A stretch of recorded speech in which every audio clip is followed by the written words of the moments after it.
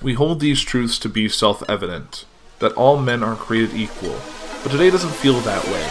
We are divided in more ways than one, and the media and the powers that be all have their own agenda.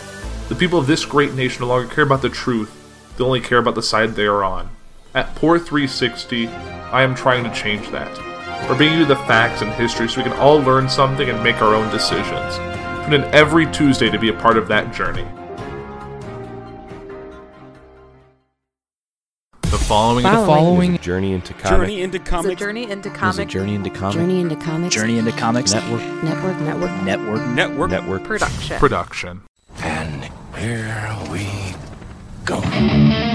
Ladies and gentlemen, you're listening to Journey into Comics, the podcast dedicated to all things nerd, with your host, the podfather himself, Nate Phillips. Showtime, a-holes. What's up, ladies and gentlemen? Welcome back to another episode of Journey into Comics. It's Journey into Comics 245. I am your host, Nate. Today, I am joined by Tyler. Welcome back. How you doing? I caught you right in the middle of a drink. That was the worst fucking timing in the world. I'm going to have probably an excessive amount of drink breaks brought to you by the Poor Report this week, just because I'm a little bit under the weather. So, AP, if you're listening, I'm expecting some kickback this week because I'm going to give you a lot of advertisement.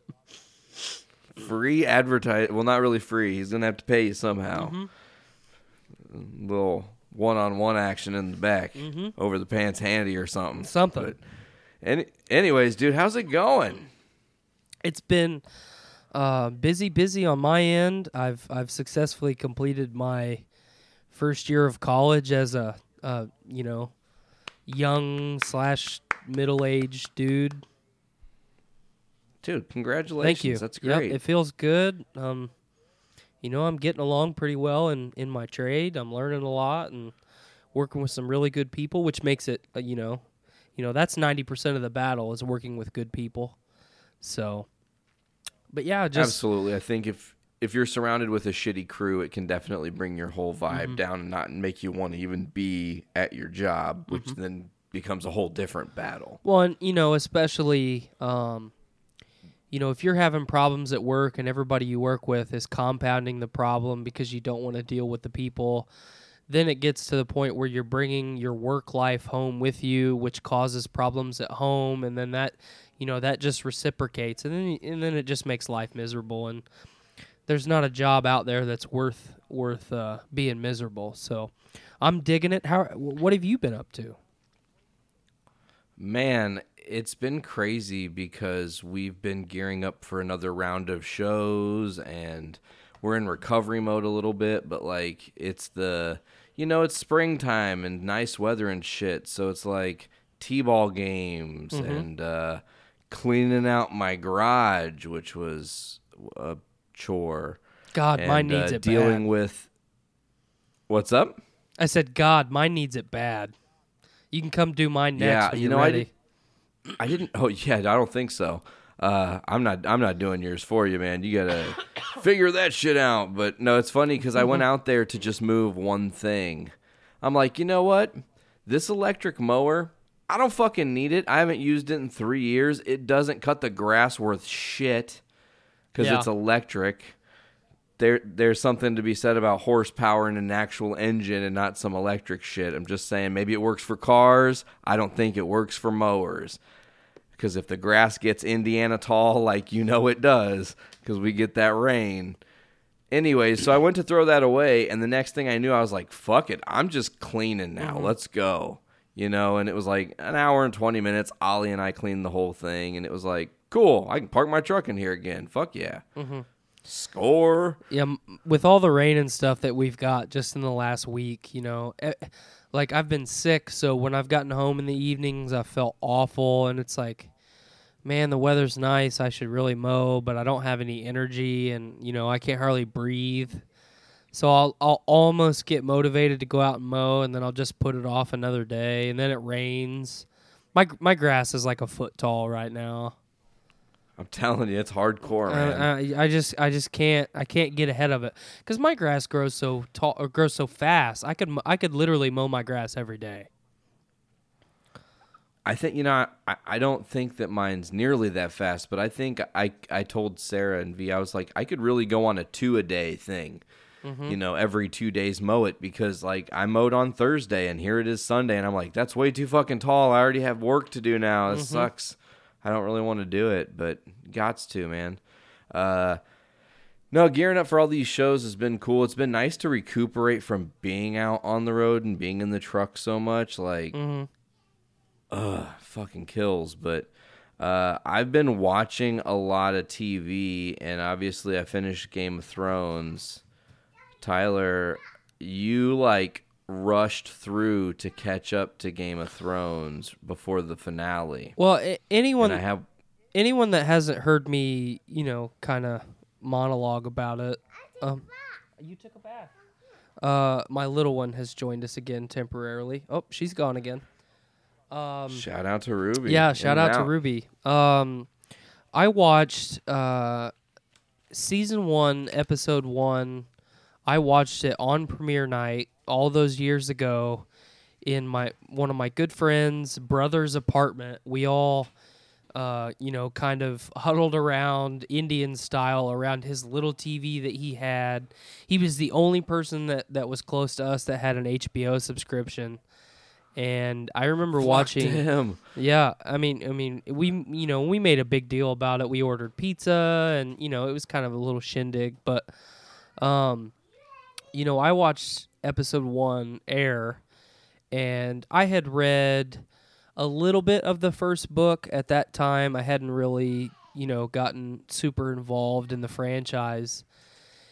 And at the end of that, I was like, "Yep, this is gonna be HBO's next big thing, like The Sopranos or any of the big shows that were coming out around that time.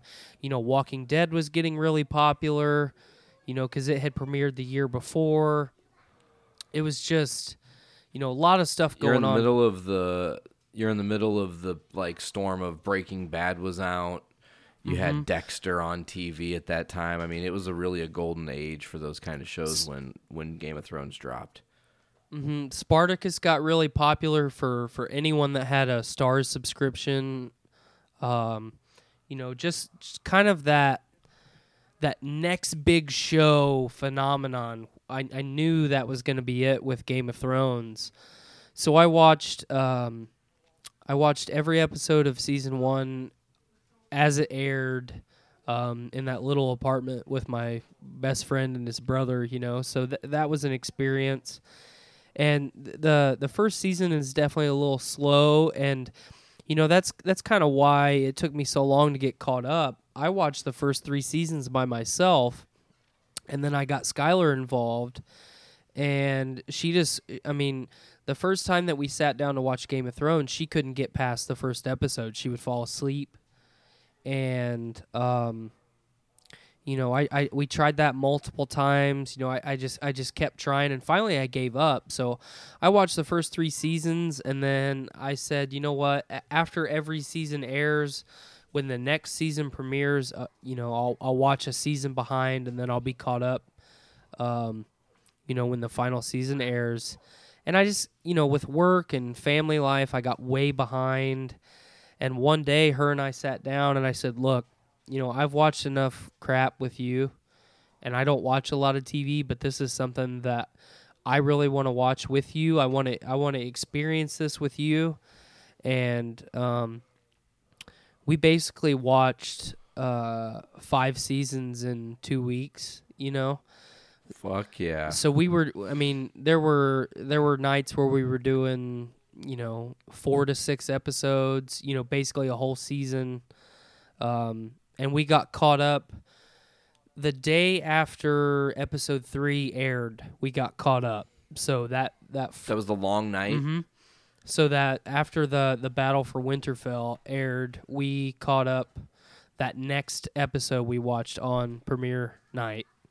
And I had, going into season 8 and staying spoiler free as much as I could. It's been really tough for a lot of people this season. I had a couple major things spoiled for me from the long night just because I was, and it, excuse me, I was reading like the history of the major houses in Westeros, and I'm scrolling through, and all at once it gets to House Mormont, and then it talks about how House Mormont is dead now, and went into really explicit detail.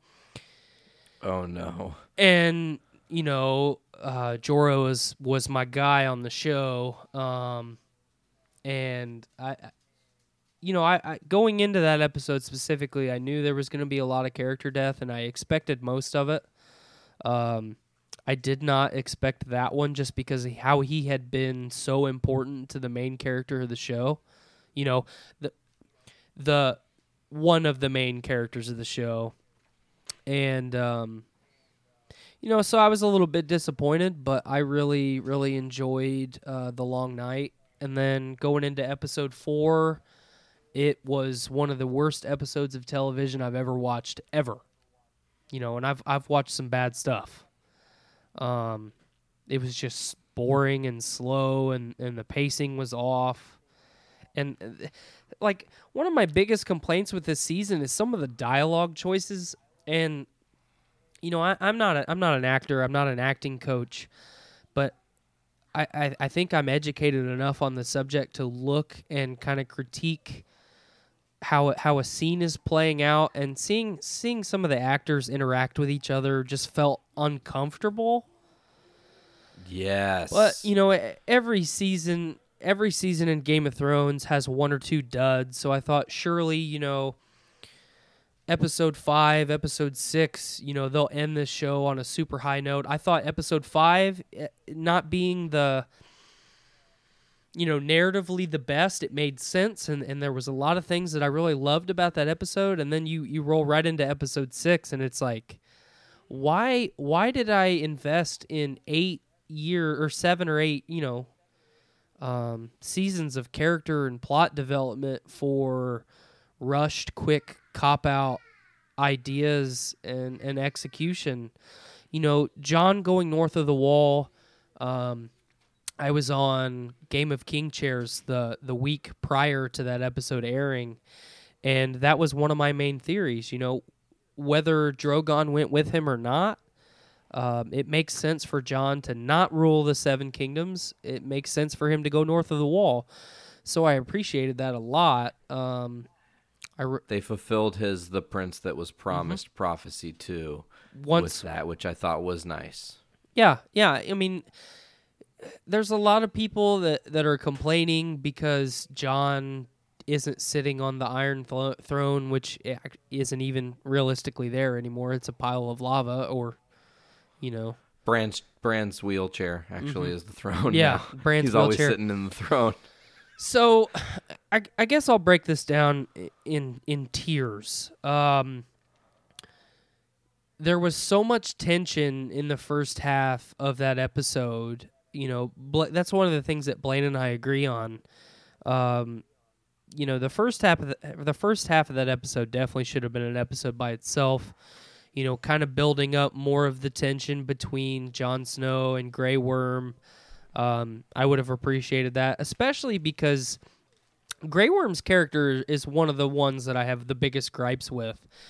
The last 3 or 4 seasons, you have, I mean, the directors have built Grey Worm up with this, undying loyalty to Daenerys, and their relationship, and they build more upon that when she makes him the Master of War, and like that made sense. But when he just starts murdering people in the street in episode 5, like, I get it. Okay, I get it. But he wouldn't have followed blind loyalty like that. No, I think because Daenerys didn't tell him to start murdering people, unless that was an off-screen thing. And if someone said, well, yeah, it's right here in the script. Him and Daenerys had their own kind of battle planning off-screen. Okay, I'll concede to that, and that makes sense.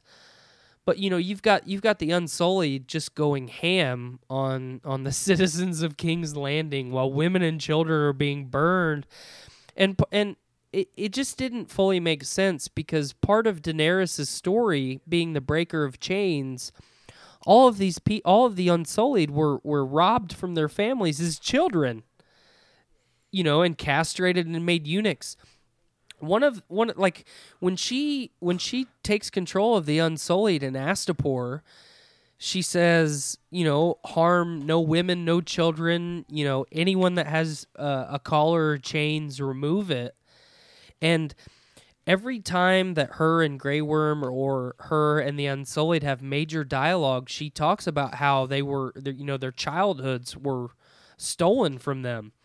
You've got Mama Dragon flying around robbing all the children of their childhood, and Totally. It didn't, I appreciate that episode for a lot of reasons. It didn't make total sense.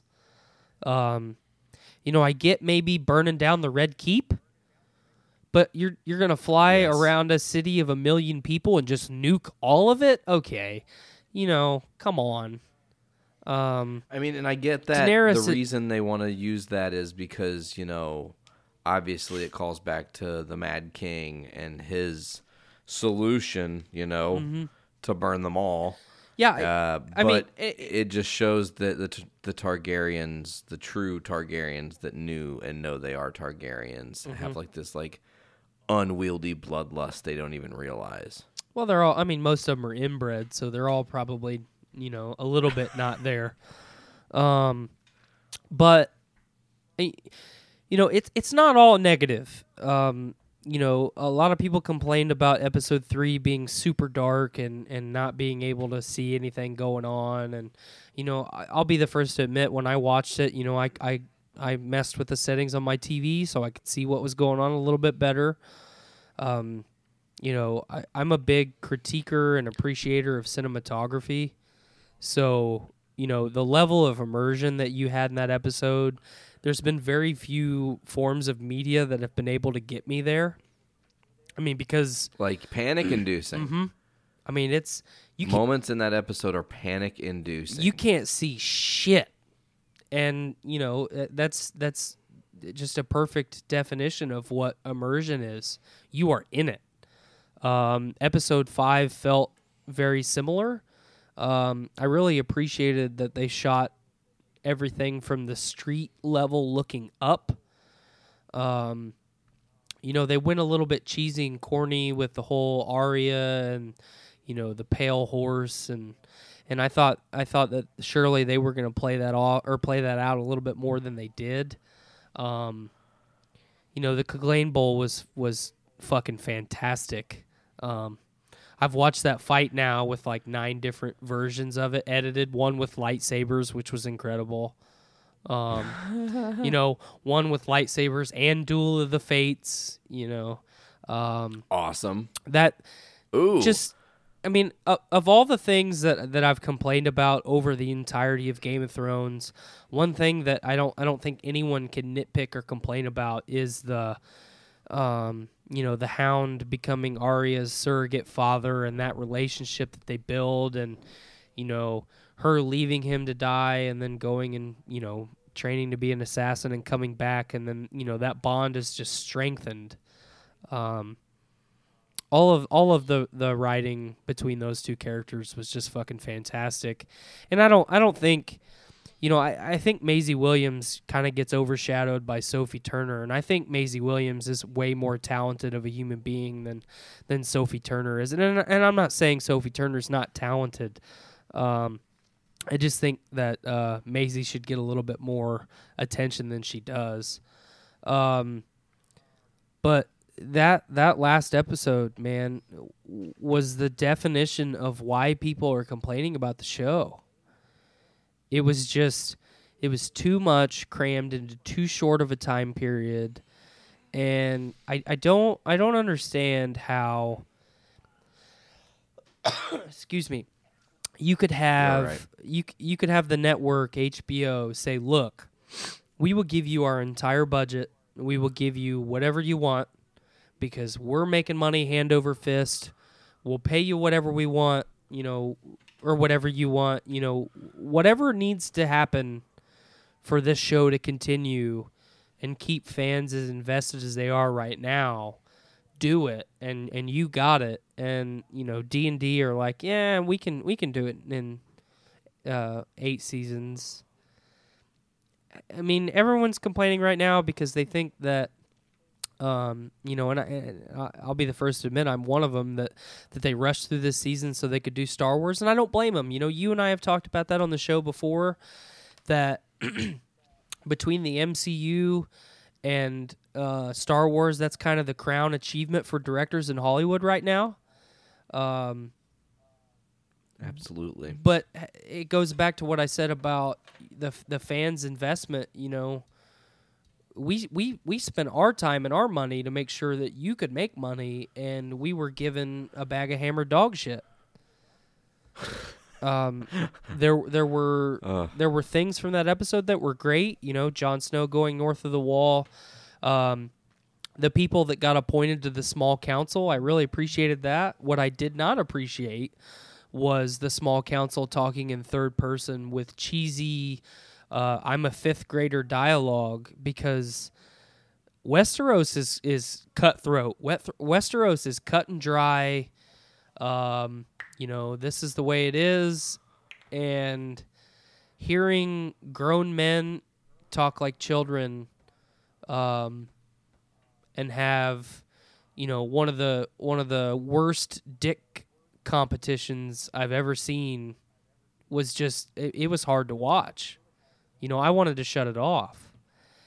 And, Bran being king, or being crowned king of the Six Kingdoms, right before they announced who was going to be the king, I paused the live stream, and I looked over at my wife and I said, if they pick fucking Bran as the king of fucking Westeros, I'm going to shut it off and not watch the rest of the episode.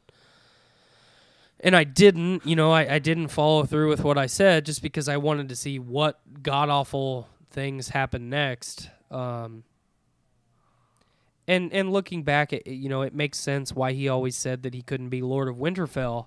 But there's a scene while he's sitting by the weirwood tree, and he says, I can't be the Lord of Winterfell. I can't be the Lord of anything, because I'm the three-eyed raven now. Now, wait a minute. You see this character just be cut and dry and not tell any lies, for multiple seasons, and then why did we forget about that? Why did we forget about all these major side characters that just disappeared? Why did we forget about Jon Snow being a Targaryen? No one talked about that at all. No one brought it up in that final meeting. It should have been like, well, he is technically the rightful king. No one even raised an eyebrow at it. Yeah, there were some there. Listen, that's why I wanted you to be able to come on here and say your piece on what you didn't like about the episode, because it did have a lot of shortcomings. There were a couple things I thought they got pretty right. Like the decision of Drogon not to take out Jon Snow. Mm-hmm. He knew what killed Daenerys. He knew it wasn't Jon, and that Jon truly loved her. That's why he made that decision. And that's powerful. Like, that's like, okay. And on top of that, Jon is the last living Targaryen. So, Blaine and I talked about this a little bit on Game of King Chairs, that, even if Jon kills Daenerys, Drogon is still going to be mildly loyal to him, because he's the dragons and the Targaryens are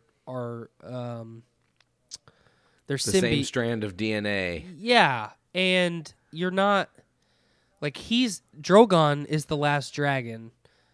Jon Snow is now the last dragon. Drogon would be truly alone if he killed Jon Snow. So that made sense, and I really appreciated that. And that, seeing the vision that Daenerys had in the House of the Undying play out in real time was fucking incredible. Yeah. you know, just it was fucking good. You know, especially when Jon is walking into the Red Keep and you see Drogon come up out of the snow. Didn't see that coming. You know, I thought that was just a fucking mound of rubble and ash.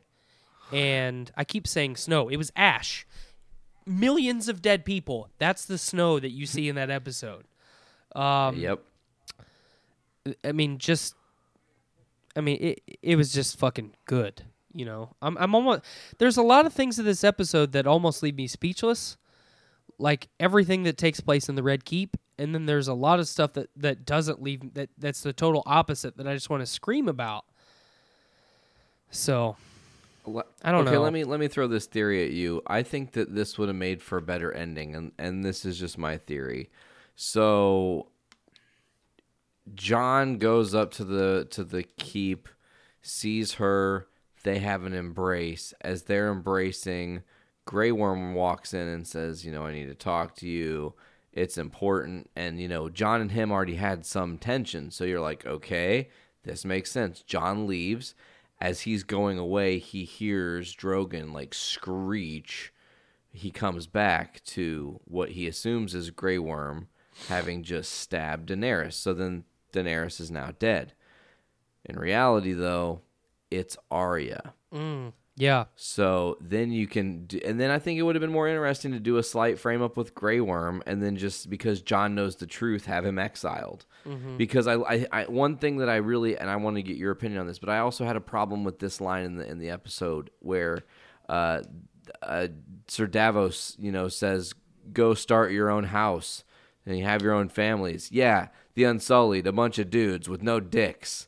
Let them go start their families. Like, what are you saying, Davos? How can you say you're giving the Unsullied a house when they're not going to be able to reproduce? They can't. We got no dicks, carry bro. Their lineage on. Yeah, they're the dickless. I mean, it's like Varys' fucking dream world, you know? Yeah, it's like, okay, so Jon reuniting with Tormund and Ghost, that was great.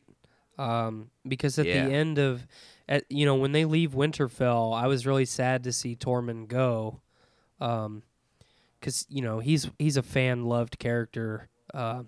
He's so fucking goofy, and then him being shunned by Brienne, you know, and actually seeing him get emotional about it was fucking hilarious. I really appreciated that scene where Brienne adds to the, you know, basically the Hall of Heroes, the book telling about all the Kingsguard. That was great. Seeing Podrick elevated, you know, we see him when he starts at nothing, you know, go help my, you know, my monster of a sibling. Be his sidekick. You know, seeing Podrick's entire journey to being a member of the Kingsguard and, you know, kind of the right-hand guy to the king of the Six Kingdoms. That was great. But I say again, that small council meeting was rough. The reason why they exiled Jon, you know, was just bad. Like, okay, you're going to go back to the Night's Watch. There is no Night's Watch.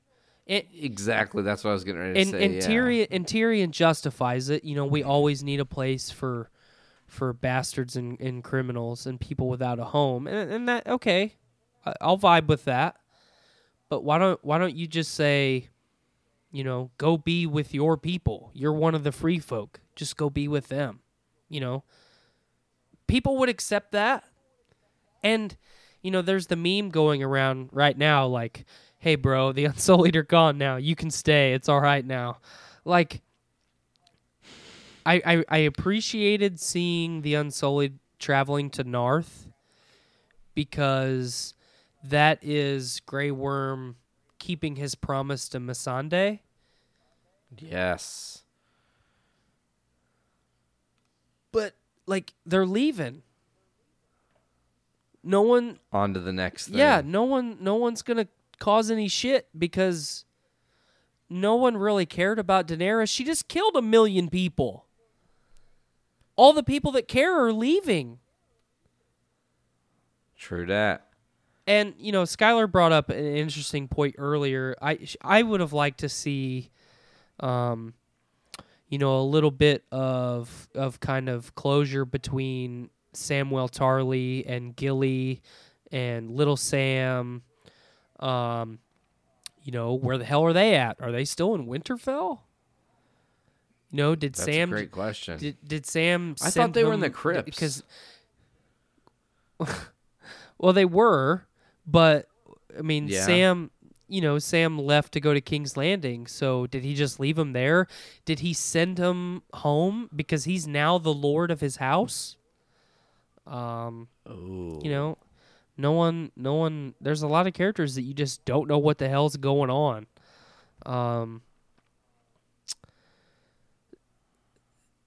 Sansa Stark Bronn becoming got a cool comeuppance. yes, I appreciated that, seeing him, you know, finally get his fucking castle, because Bronn was one of my favorite characters on the show too. I didn't really like the direction that they took with him, but it fits with who he was as a character from the beginning. You know, like, as long as you keep paying me, I won't kill you.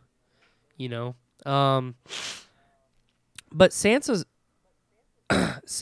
becoming the Lady of Winterfell and her entire journey, that was okay. But just the dialogue that spawned that was just rough, and it was poor. You know, like, it was almost Kanye West-esque. Like, hey, bro, I'm going to let you finish, but my brother over here, his dick don't work. Like, okay. Could you not have let the man finish talking?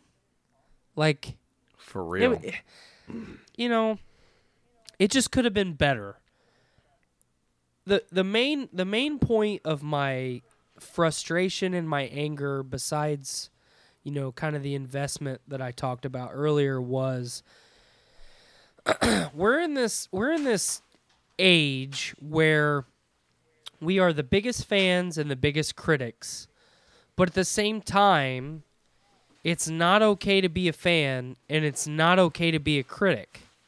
You know, we had a whole long spiel about this on Podcastry the other night, but I'm going to add a little bit more to it, because I watched Game of King Chairs this past Thursday, and everyone except Clint was like, you know what? We may or may not have liked the episode, but we've got to accept it. You don't. You don't have to accept it. If you don't like something, you don't have to say, that's okay. You don't have to. No, you voice your opinion and Yeah. say I thought it was bullshit. Yeah.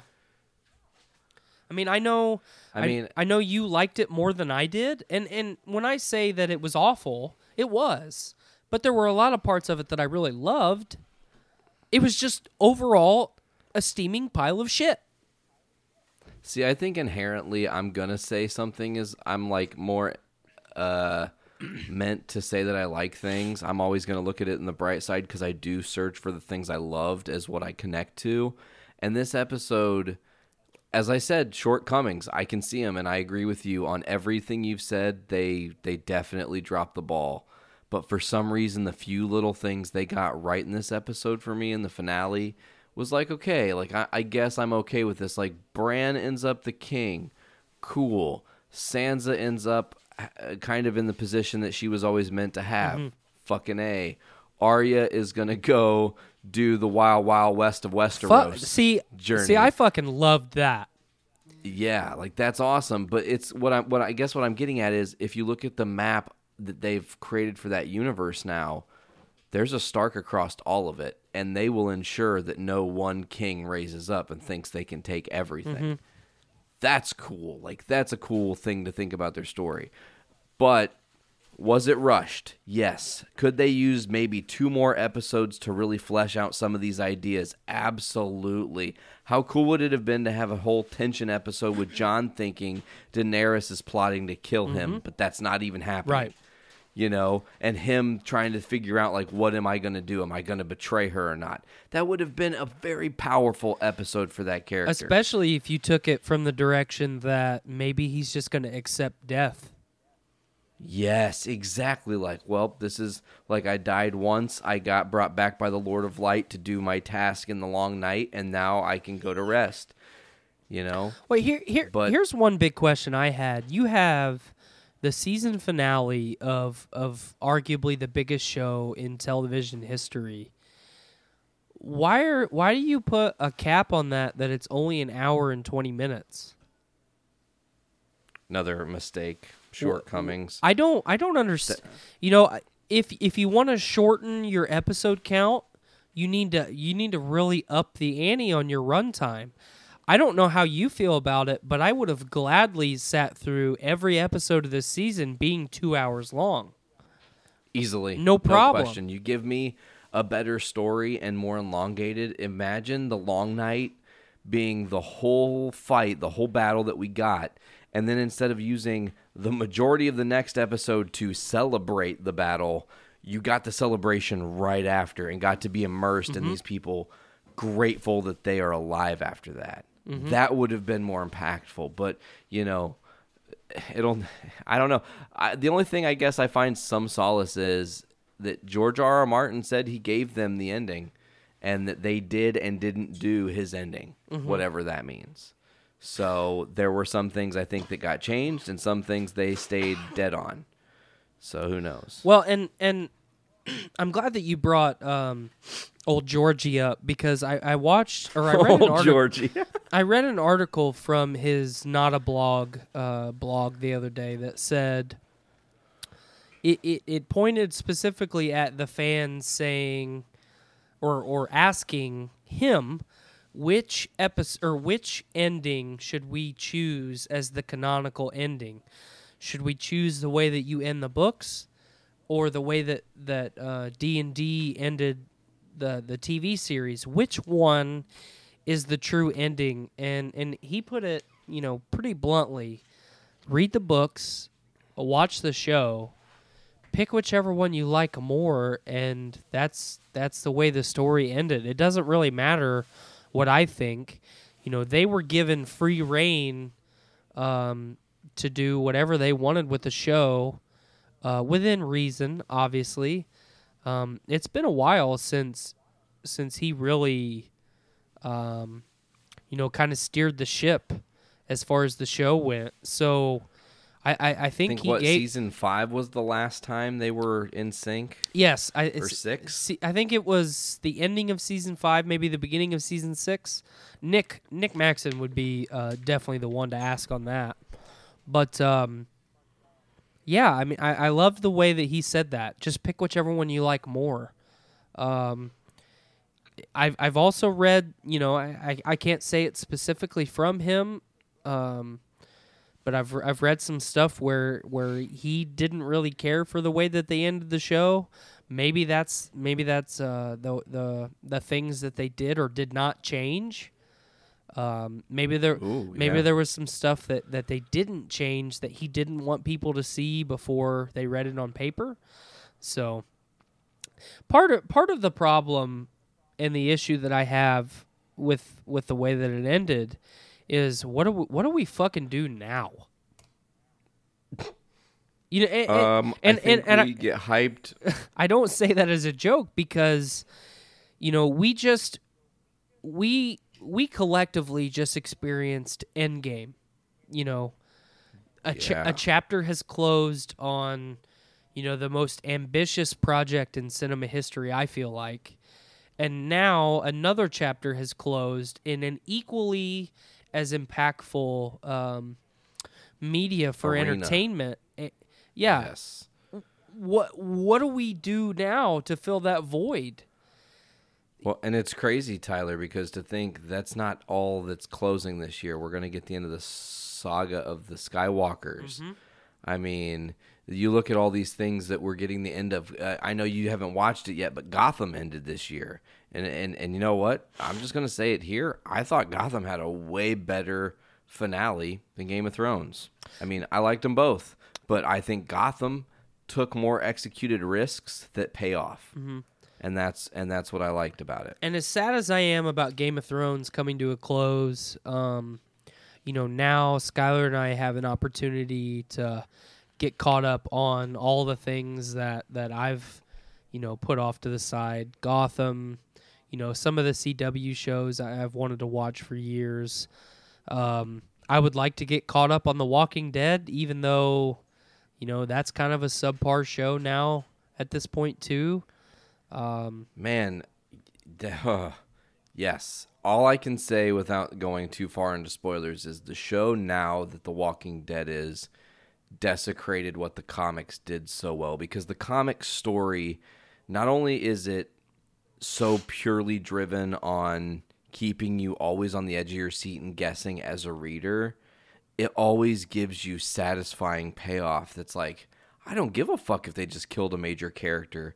They did it in such a way that it's honoring the sanctity of the story they've told before it. And when you go off and, again, not spoiling anything, kill off some major characters that have humongous storylines in the comics that you didn't even touch, that's just a shortcoming on AMC's behalf that they, didn't want to pay actors or whatever the fucking reason it was, because they could have had some really cool content. That's all I'll say there. Yeah, I think the next major thing that we're going to do, we're going to get caught up on Stranger Things before the new season debuts. I've watched pretty much the entirety of the first season. Skylar's watched the first episode, so kind of Game of Thrones all over again. But obviously a lot less seasons. to trek through, though. Mm-hmm. So that'll be fun to experience with her. I'm in this point now where I've got all this cool shit that I want to do and all this cool shit that I like to do, and I just want to do it with as many people as I can. Fucking A. Whether you agree or disagree, and that's to you or anyone that's listening to the show. Whether you agree or disagree with how I feel about Game of Thrones, I mean, it doesn't really matter.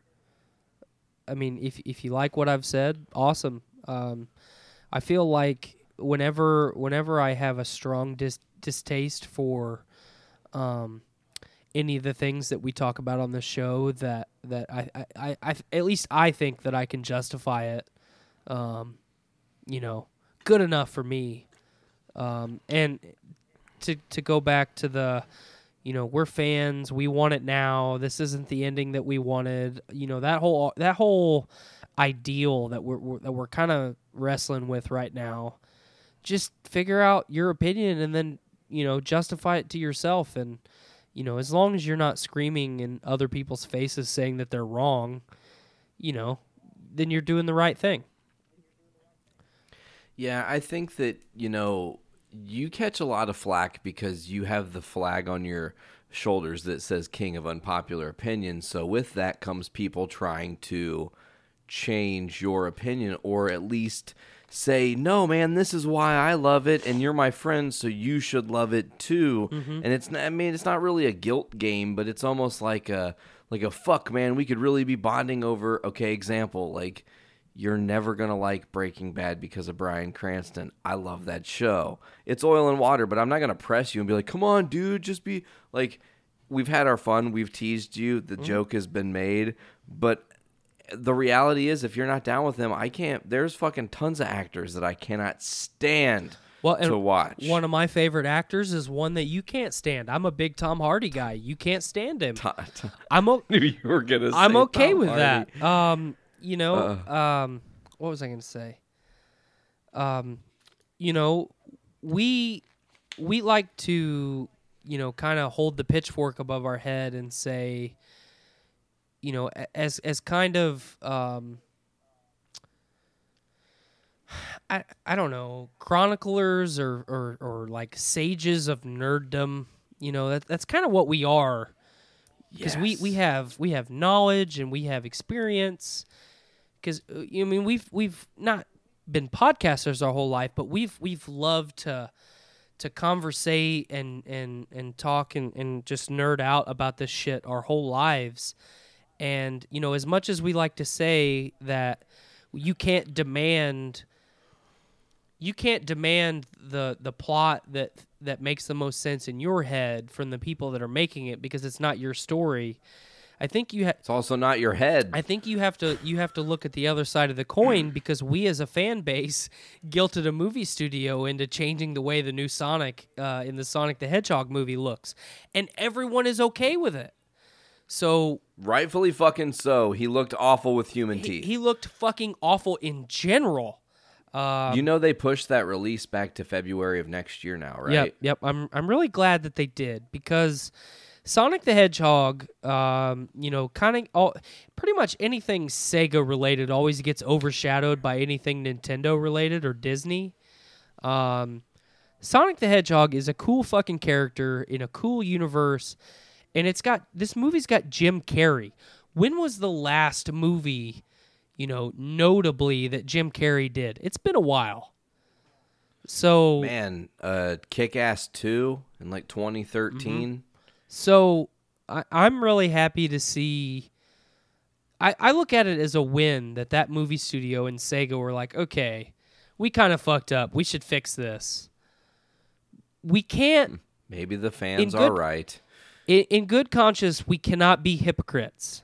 So let's not play devil's advocate. Let's just be accepting of both sides of kind of the opinion coin. Some people are going to be unhappy with how things play out, and others aren't, and it's okay, If Sonic if Sonic the Hedgehog would have made it into that, if I would have went to see Sonic the Hedgehog in that theater and he would have looked like that, I would have been pissed the whole time.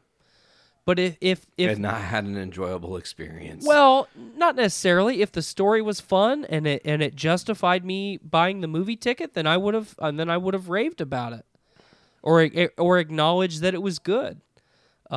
Could you have looked past the human teeth, though? Man, I really would have dwelled on it. It would have been tough.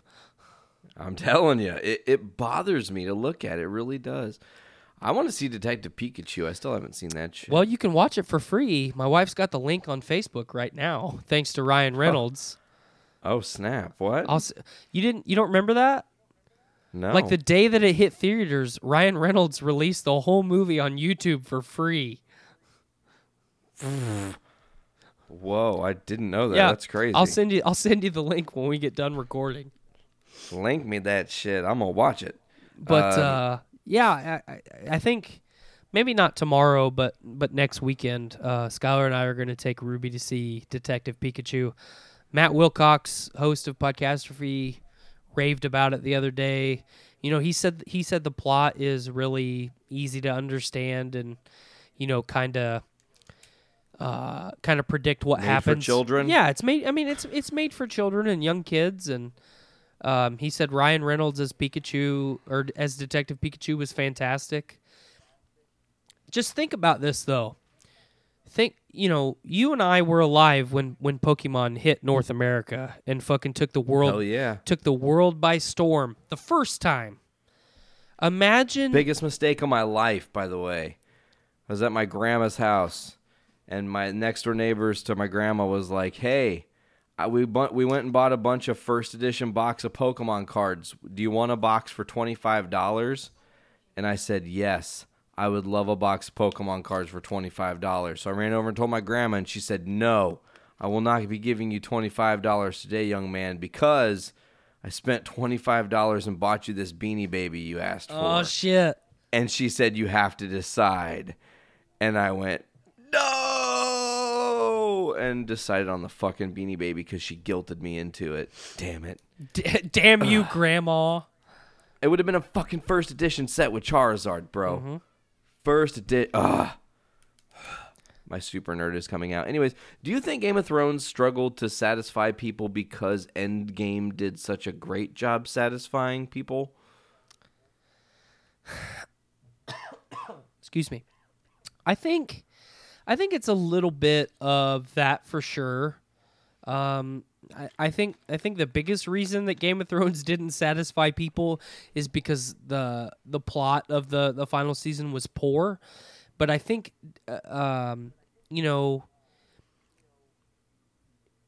Game of Thrones is tough because I talked about how season 1, episode 1, I had that experience with my friends. we as Hype, friends, hype. we didn't get to experience Endgame together. What was that? Huh? I was just saying hype when you were with your friends seeing Yeah. it, you know? So we didn't get to experience Endgame together, but we've done Star Wars and, you know, other MCU movies. And, you know, taking my wife, who had just recently got you know, kind of involved in the MCU, and seeing her give a shit about these characters as, you know, as they come and go, and story threads are wrapped up, and, you know, the action and you know, that whole movie is an edge of your seat experience, and nothing like that had ever been done before. Nothing like Game of Thrones, I think. You know, with their visual effects and the amount of people that they've had on screen at one time, and a lot of things. You know, I think them being so close together, people, the way Endgame just made you fucking sad. Yeah, I mean, it did. just for a multitude of reasons, because, you know, it's a chapter closing. You know, you lose characters that you care about, that you've enjoyed for a decade. You see characters that you care about kind of end up not how you would think that they would end up.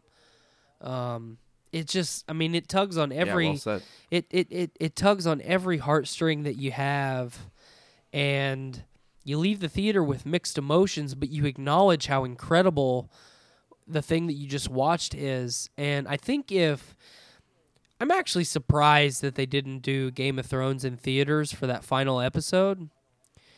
I mean, because just think about the money that they would have made. I mean, they would have sold every theater out. Huge. But, you know, Skylar and I experienced that together, so it's a little bit of a smaller sample size. But I think for sure you're definitely onto something. If we would have experienced that kind of collectively, you know, actually experiencing it together and not spoiling it for everybody with memes, I think a lot more people, you know, maybe even myself, would have been able to accept it. Well said. So let's jump into this next thing I want to do with you. We've not done anything like this on Journey into Comics since way back in episode 40, when we did a superhero draft where we drafted whoever from the world, and of course we had people breaking rules, and we ended up deciding that we were going to add an additional villain to the team for whatever fucking reason. It was very off the rails. This one's a little bit more controlled. Today, you and I are going to take turns drafting our 5 Avengers team. Okay. So you can go first. Who do you take as your first official Avenger? Doctor Strange. Ooh. Okay, so Strange. I love it. I'm going to take Thor. For sure. Have to take Thor. So does that mean that I can't take Thor? Is that how we're doing Correct. it? Okay. Yeah. It's just like the NBA, buddy. Okay, I'm going to take Scarlet Witch. Oh, shit. You're all about that mysticism. So I've got Thor. I will also take...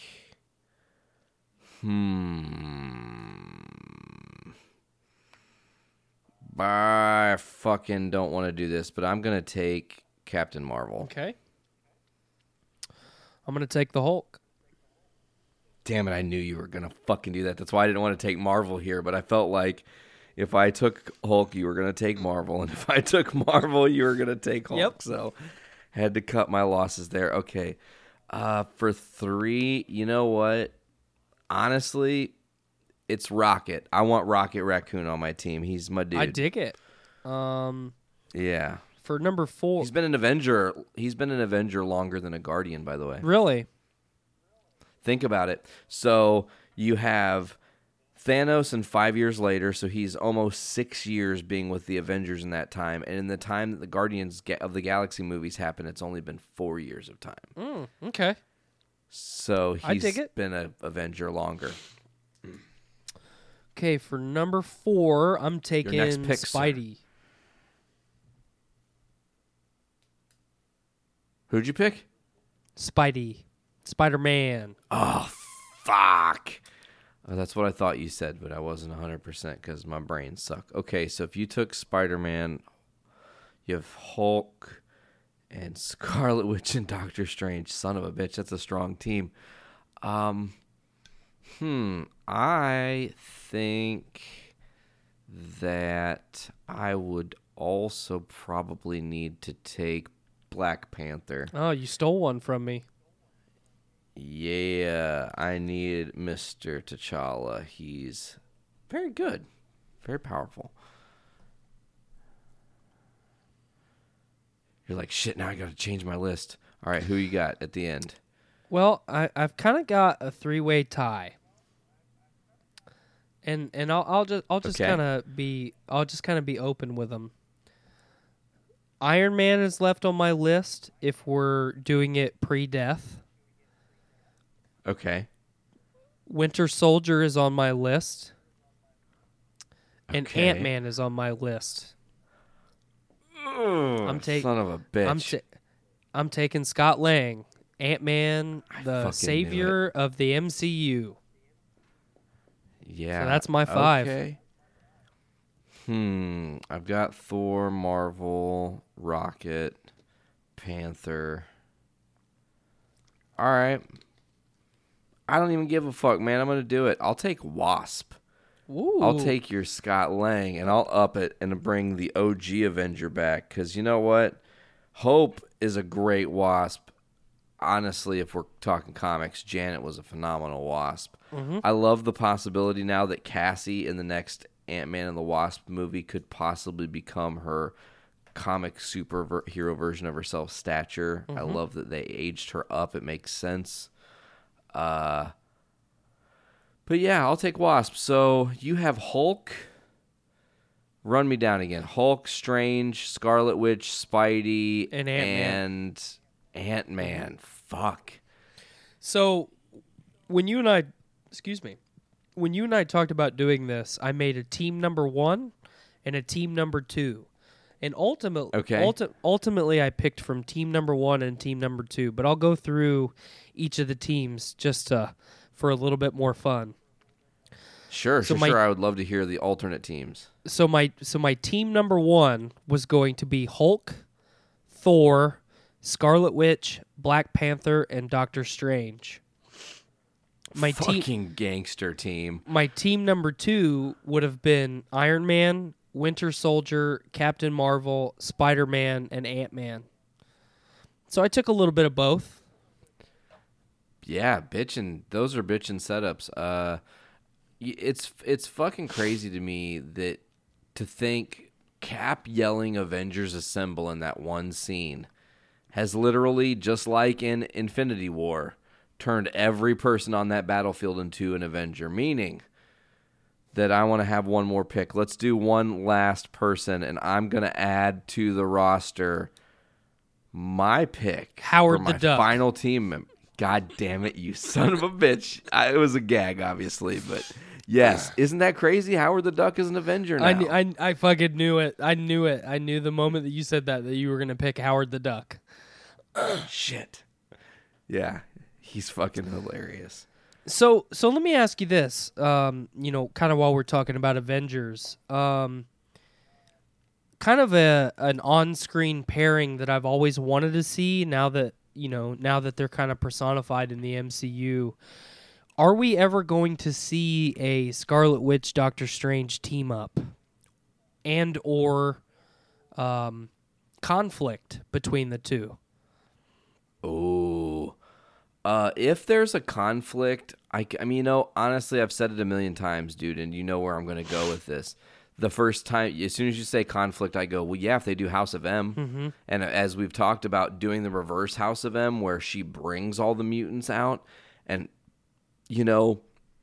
maybe she makes it, where everybody's a mutant or something, so that gets undone, and it's actually 25% of the population is found to actually have mutant abilities, and then that's like the stepping stone forward. But I would love Scarlet Witch to team up with Doctor Strange because they are so fucking powerful. I mean, the moment Go ahead. I think it would be a really cool dynamic because Scarlet Witch has her powers. She was given her powers unwillingly. And I feel like even at the time of Endgame, she doesn't really have a grasp on what she can and cannot do. She's kind of got her bag of tricks, but obviously her potential isn't realized. And then, Doctor Strange is, he's the guy. He's fucking got the Sanctum. He's got the Time Stone. The Ancient One's gone. He is the fucking grand poobah of wizards. You know what I mean? And I feel like Doctor Strange at the time of Endgame, even though, they've been in the Soul Realm, I feel like he has a lot more ceiling to achieve with who he is. And I just feel like it would make for a lot of very interesting dialogue. There's a lot of different directions that you could take. It doesn't even necessarily have to be a team up. It could just be the two of them being on screen together at the same time. Because we obviously haven't seen that. I think there's kind of a bag of tricks that you could pull from to utilize those two characters going forward. Well, I think the one thing about Scarlet Witch is, her actualization of her power was right before she got snapped. Because she's like, holy shit, I actually held Thanos back by myself, used my other part of my powers to destroy the Mind Stone on a Vision. And of course that gets undone or whatever. But then when you see her return in Endgame, it's you took everything from me. And he's like, I don't even know who you are. She's like, you will. And then there's the moment where she's lifting him up and ripping his armor off of him. And he decides to fire on the battlefield. Like, she is literally single-handedly taking out Thanos and not really trying. And it's proven right there. Like, he didn't have the gauntlet, and if he wouldn't have fired on the entire battlefield, it's likely Thanos dies by Scarlet Witch's hands. So would be awesome to see Doctor Strange be like, look, I can help you hone this. I know my powers and your powers aren't exactly the same, but they come from the same place. Let me show you, Yeah, I would dig that. Because that's Absolutely, that's kind of the question on where we're at right now. Like, everybody's asking the question, where do we go next? The door's open. We know that we've got Spider-Man: Far From Home coming up here soon, and I think that will definitely set kind of the wheels in motion for it's Phase 4, right? Yeah, we're starting phase. Well, no. Spider-Man is actually like the epilogue of the Phase 3. It is actually technically the last movie. Right. I'm saying going forward from Spider-Man. I'm saying going forward. Totally. That's Phase 4. So I think I'm super hyped for Spider-Man: Far From Home. I'm excited to get Jake Gyllenhaal as Mysterio. At first, I wasn't really enthusiastic about it, but kind of the more I think about it, I'm really, really digging it. And I think at the end of that movie, even before we get an after-credits sequence, because we're going to. Totally. I think enough will have happened with enough characters that it sets Phase 4 in motion beautifully, and then we get to talk about all the cool shit happening next. So I'm pretty amped up for Spider-Man, and I know you are too, for sure. Yeah, and it's crazy to think that in Spider-Man, they just recently released a teaser, and they will be addressing who took over Avengers Tower in this movie. Cool. There's a sequence in the Japanese trailer where he is in front of that building, and they're assuming you pan up after that. That's what they're not showing us right now, to who owns that building. So maybe it's Oscorp, maybe it's the Baxter Building. Speaking of the Fantastic Four, I have this little tidbit that I wanted to throw your way. Apparently, there has been a rumor casting. It was not only a fan casting. This is from the horse's mouth himself, saying that he's excited to be a part of it and bring this thing to the MCU, and David Harbour is teasing he might be playing the Thing. See, I would be okay with that. I don't really care for the Fantastic Four. You know, I've talked about that a lot on this show, especially the Thing. But I was actually really hopeful for David, or you know, kind of hyped up for David Harbour as Hellboy, and you know that movie got pulled from theaters prematurely, and that's unfortunate. You know, if it was a bad movie, okay. But I don't think any movie deserves to be pulled from theaters, you know, prematurely. Because I didn't get a chance to go see it, and I planned on going to see it before its run was over. But I really dig David Harbour. I think you know, he's kind of one of those guys that gets that is very undervalued or underappreciated. And if he is going to play the Thing, I'm all about it. I want to see that guy do as much as he possibly can. There's another rumored casting for Fantastic Four. I don't know if you've read into it, but it's John Krasinski as Mr. Fantastic.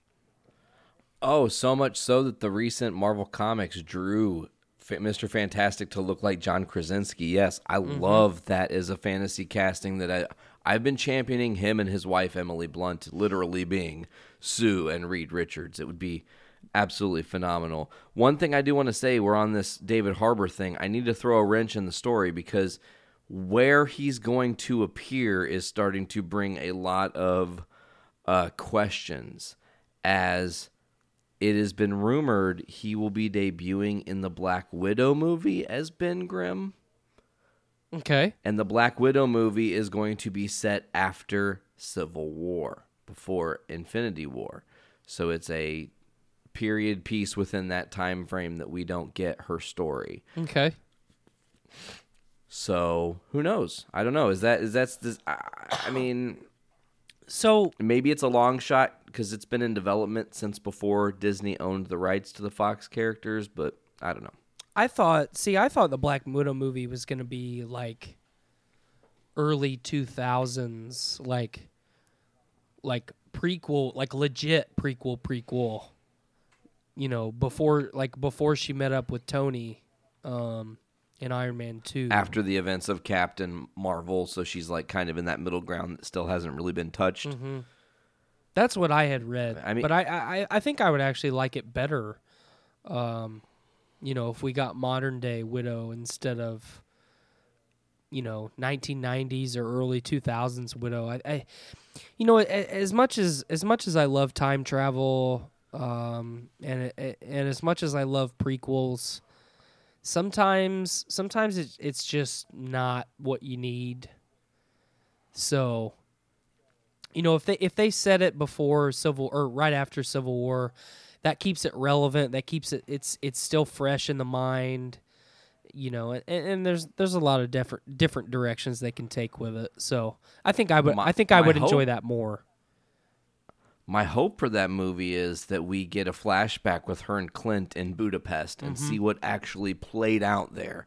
Why is there such a deference on how they remember that going down? Well, because it's referenced 3 different times throughout the Avengers timeline. Well, not only that, but I don't know if it's just me noticing it, but there's an immense amount of sexual tension in regards to Budapest. So, I mean, I want to know what the fuck happened in Budapest. Was it one night in Budapest? Was it a job? Ooh. Was it a job gone awry? I don't know, but I want to see it. Here's something that I want. Okay. Okay.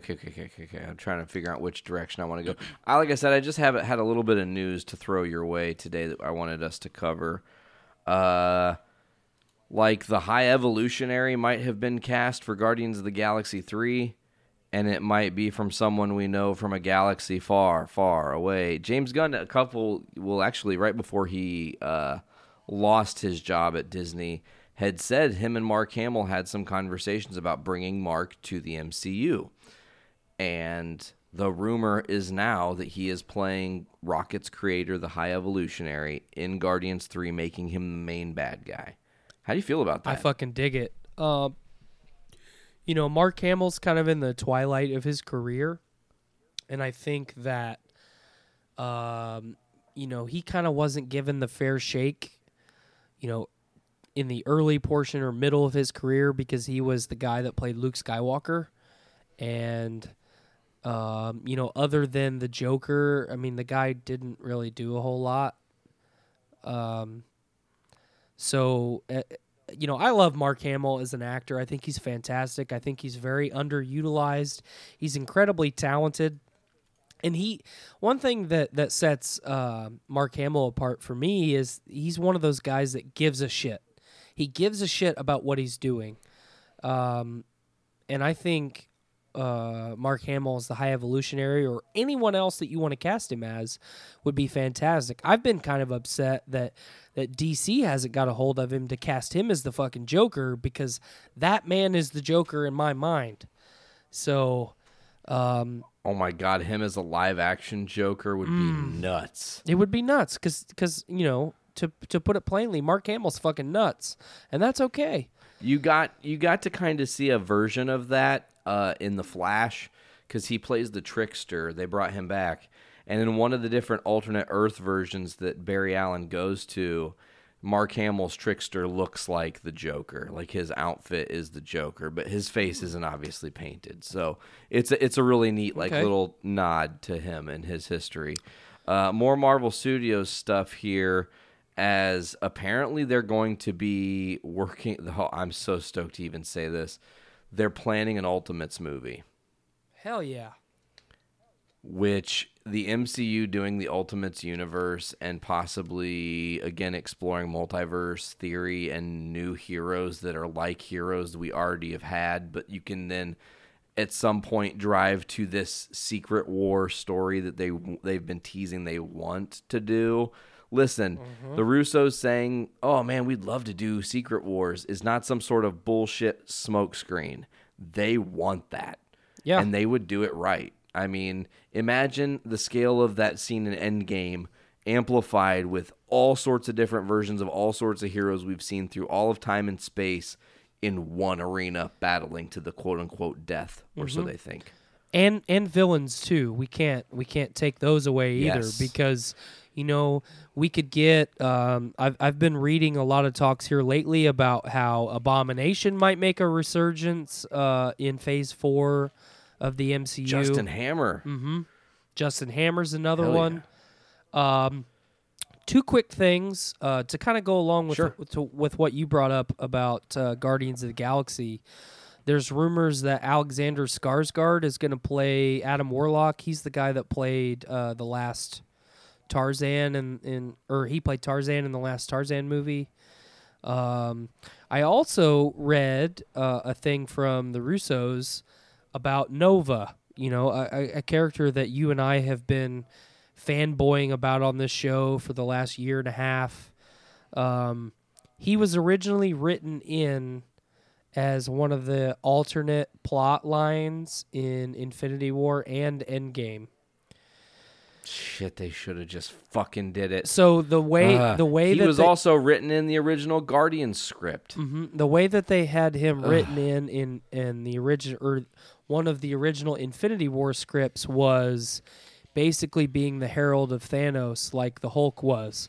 So instead of the Hulk, being jettisoned with the Bifrost into the Sanctum Sanctorum, it would be Richard Rider and all the Nova power showing up on Earth, being like, hey man, this guy's coming.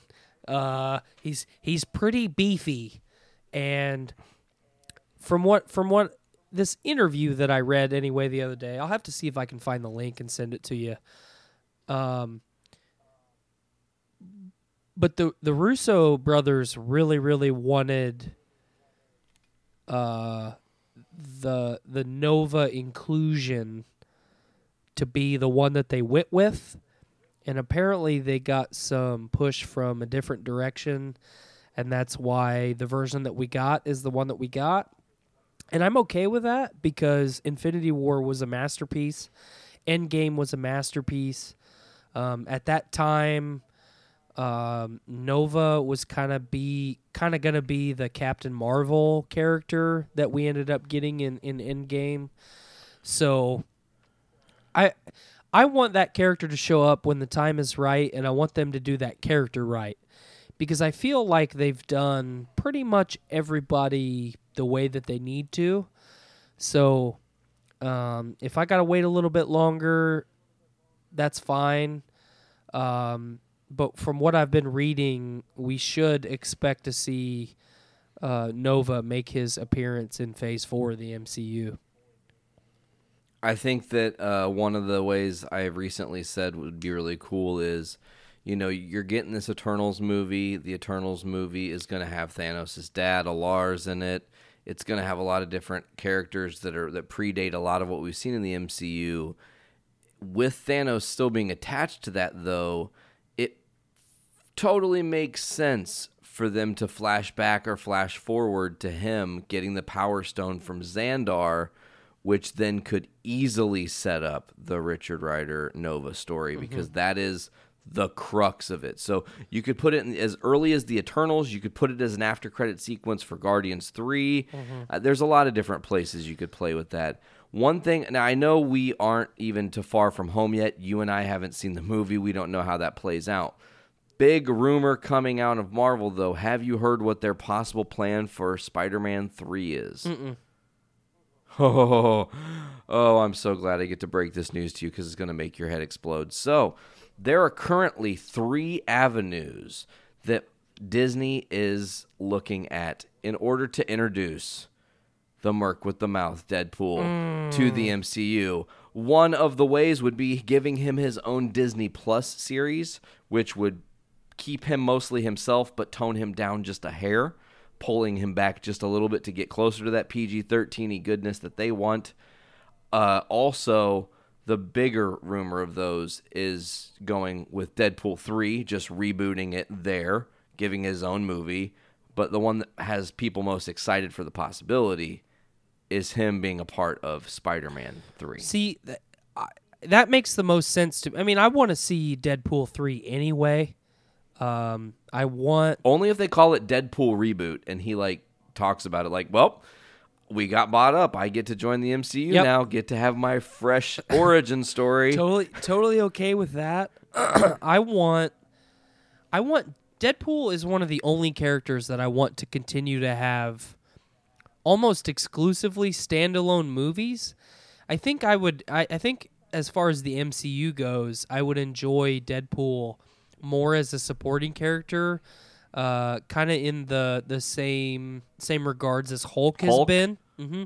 Yeah, I think especially with Spider-Man going forward, comic wise, there's so much history between the two characters. Obviously Deadpool has had interaction with every major character in the MCU and realistically every minor character too. But seeing Chimichanga Man and Spidey hanging out in New York City would be really cool. That might even be a way that you introduce not Deadpool, because that's who we're talking about, but maybe Punisher down the line. Maybe you could have Punisher show up in a Deadpool and Spider-Man movie. I think that would be really interesting. The one I think idea.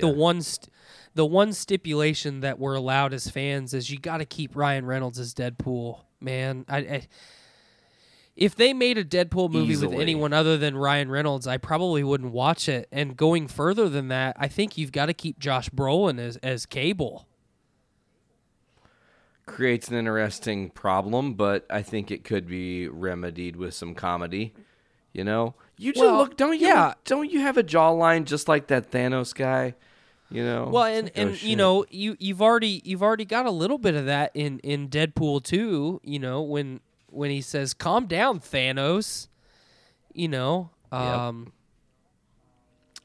It makes sense as long as they don't fly off the rails. I think anything that they do with Deadpool going forward is going to make sense, and it's going to be awesome. I was bold enough to say last year at LaFiCon that excuse me, that Deadpool 2 was the best movie, comic or, Marvel-wise of 2018. I thought Deadpool 2 was fantastic. I liked it. I thought it was awesome. I thought it was funny that it retconned its own history. He's already a character. Deadpool is already a character with no boundaries. And, is he totally accurate to the original source material? No. Does it matter? No. You've got someone that belongs in that role, that enjoys being that character.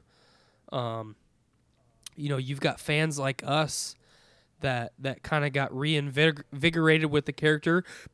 I mean, you've got fucking Deadpool shoes.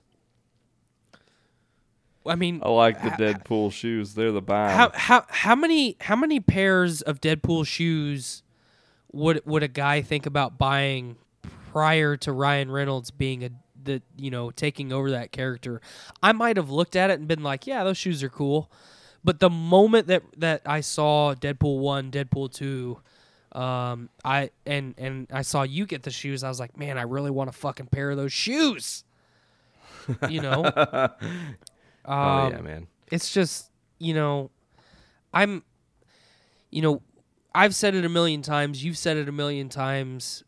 We keep saying that we're excited to see what the MCU does moving forward, especially with all the acquisitions that they have now.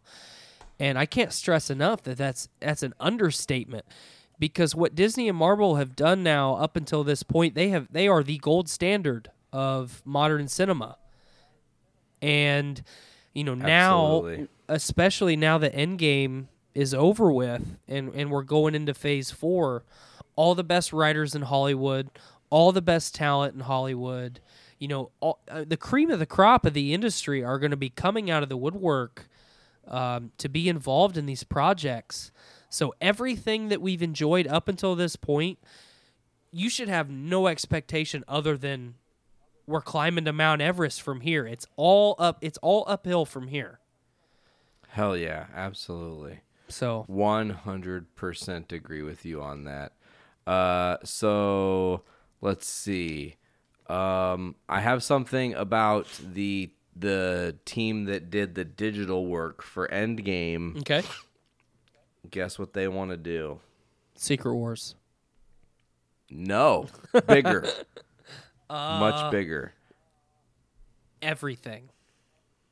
They specifically said the one of the crew members, one of the main crew members for Industrial Light and Magic, Bruce Holcomb, said that the two that are always being talked about is Galactus and Silver Surfer. Shit, yes.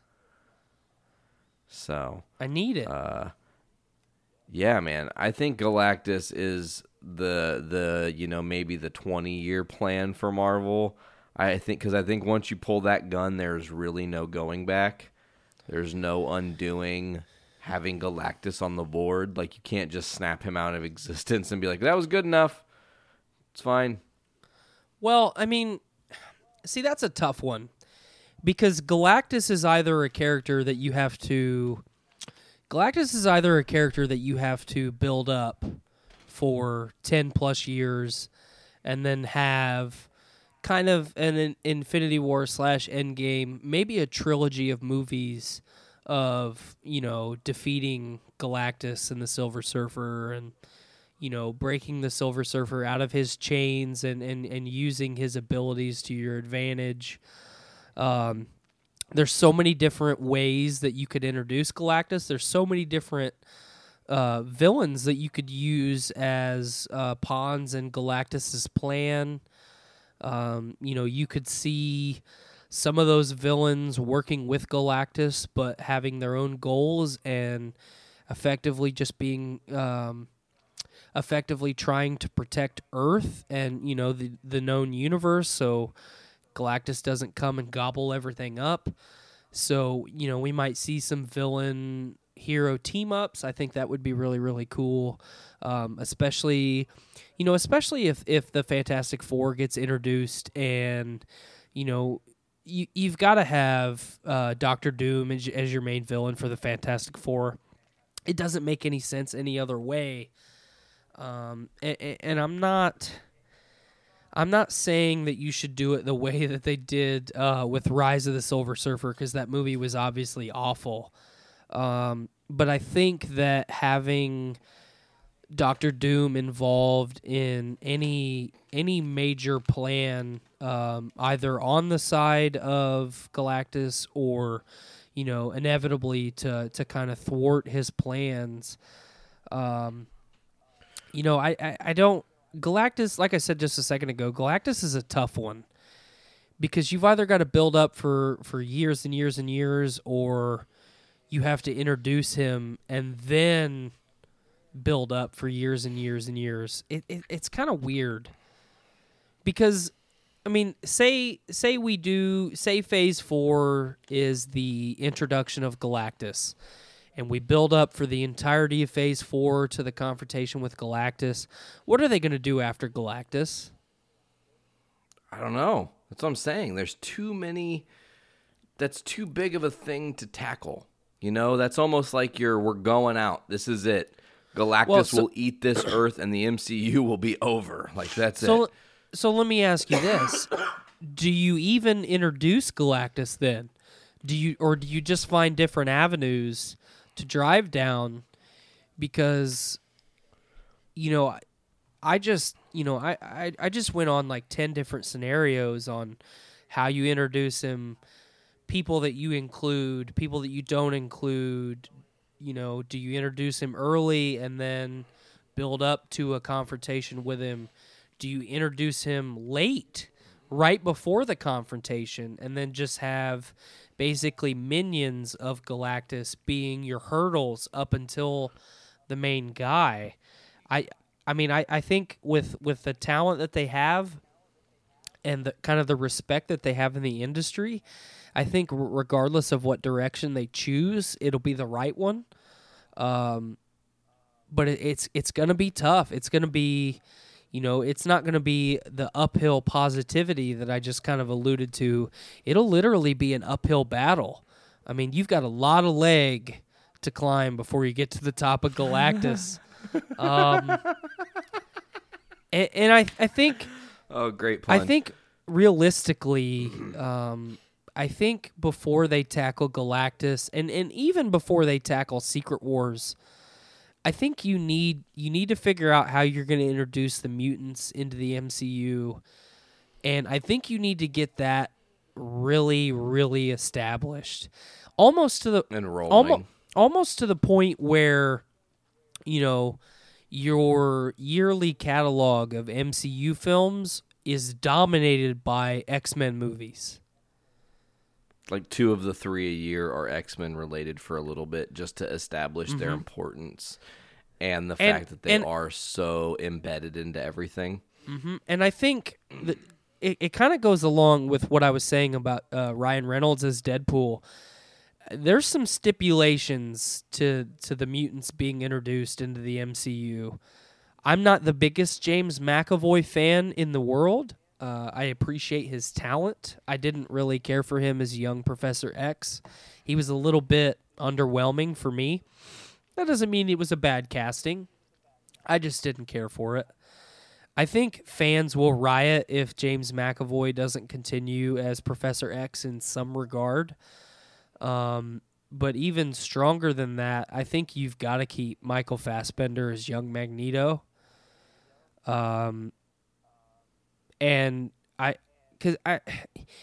It's tough because it's one of those castings that I can't see anyone else doing as good a job as Fassbender has done. And I'm not saying that there's no one out there that can, because kind of the standard that I've always set is Hugh Jackman as Logan, as Wolverine. Who else are you gonna fucking choose? Right now, they're talking about Henry Cavill taking that role over. I think that would be. I'd be okay with it. He's one of the first people that I would really, really be okay with it. Charlie Hunnam is another one that I think is kind of battling it out for that spot. Sons of Anarchy? Mm-hmm. Okay, I I've never think- seen it, but okay. I think if you put, I definitely recommend it. It was a great show. Sure, It's sure. it's another one of those with a really controversial ending that most of the fans hated. I loved it, but I think you really need to get you need to get the mutants in. You need to get them established. You need to get the major characters established. So, Professor X, Magneto, Wolverine, Cyclops, Beast. Colossus has already been introduced, so that would be an easy avenue, especially if you brought a lot of the mutant interactions in from the Deadpool films that you've already laid a little bit of that groundwork. So, it's just tough. It's just tough.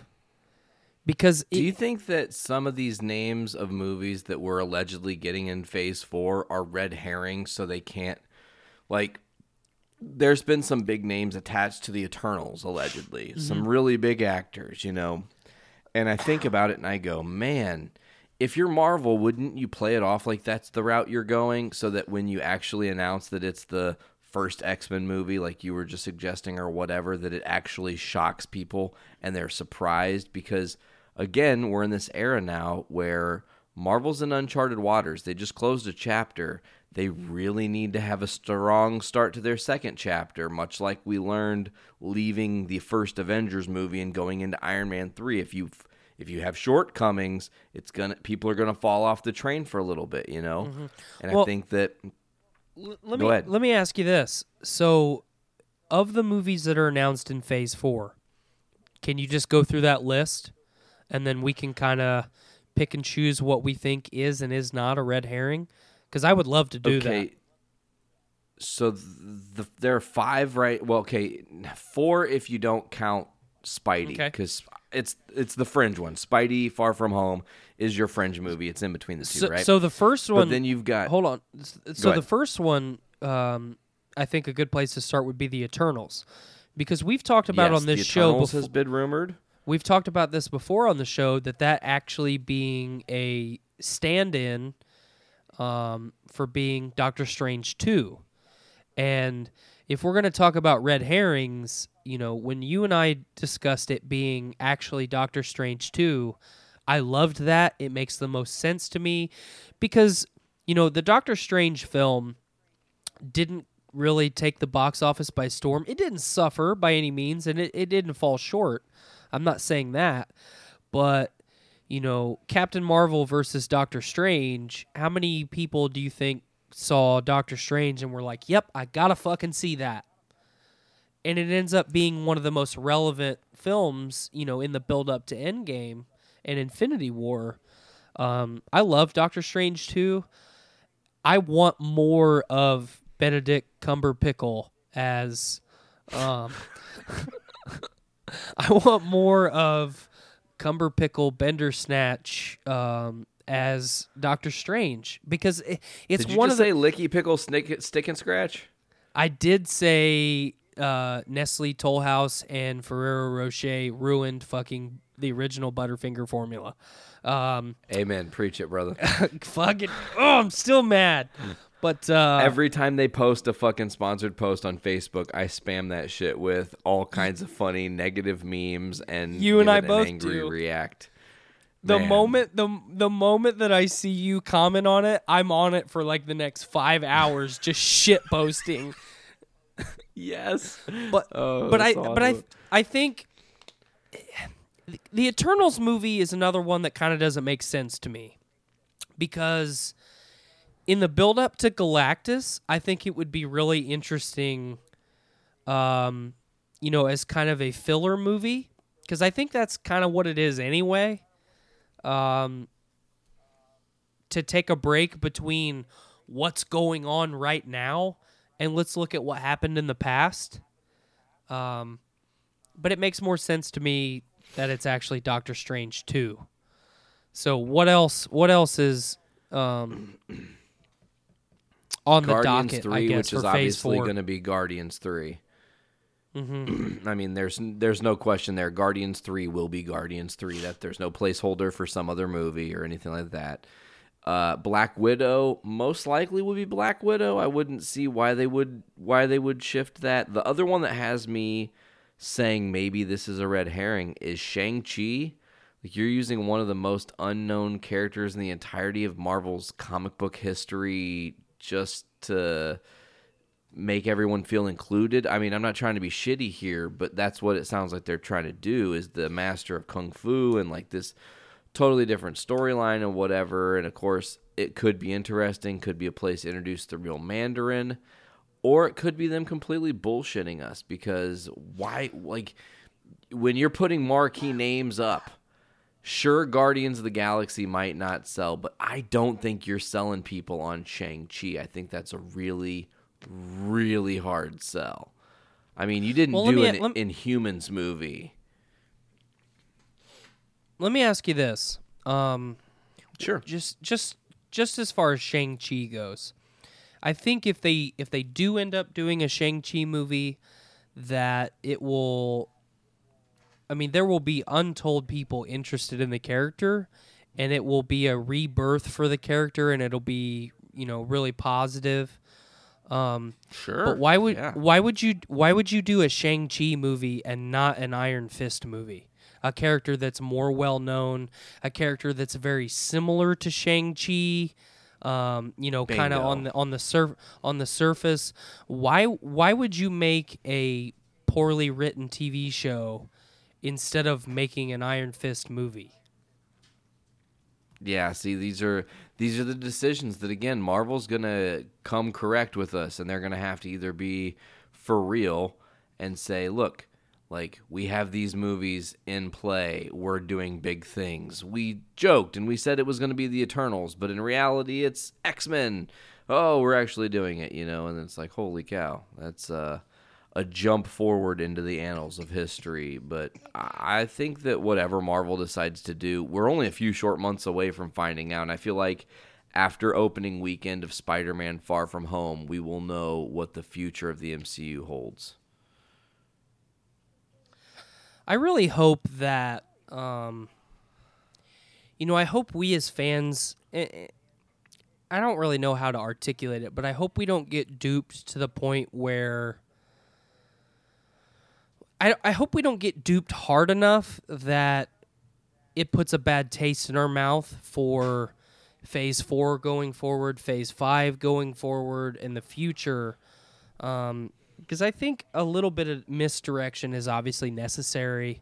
You don't want to put all your cards on the table on the first hand.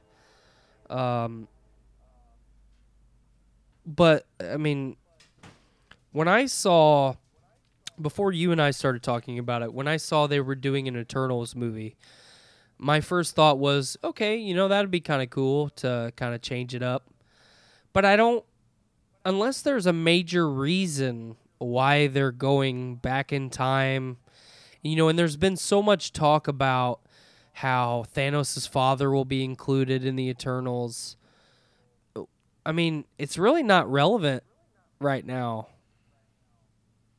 And Thanos is not around anymore. It's like, why do you need to tell his backstory now that he's dead? And Thanos, Josh Brolin and as Thanos and the Russo brothers did such a good job of personifying that character while still making it their own. I actually enjoyed this version of Thanos more than the original version that was just trying to fuck the goddess of death. That one was a little bit bland. Obviously ruthless and cruel and, calculated. But, I mean, this Infinity War was Thanos' movie. He was the main character, and it was a banger of a movie, obviously. I don't really see what their play is with making an Eternals movie. And then, I mean, I gotta be honest, I had to, when I saw that Shang-Chi was one of the rumored Phase 4 movies, I had to look up who the fucking character was. It's not... It's there's someone out there that's going to that's gonna spin this as, well, he's fucking anti Asian Oriental people. No, I'm not familiar with the character. I remember vaguely seeing the character like maybe once or twice, but I didn't fucking know anything about him. So it's just, I agree with you that I strongly feel that they're bluffing us. And I don't know if that's going to be the X-Men direction. Because here's something else I think that they could do totally. You get a, and I don't know if you create a major studio or you kind of cannibalize or repurpose one of the studios that you as Disney and Marvel already own, and you make X-Men movies side by side with your MCU movies, and then when they need to be together, they're together, and then when they're not, they're separate. That obviously would not be the most ideal way to do it, I don't think. But I think it kind of makes more sense. Oh, I just had an interesting thought.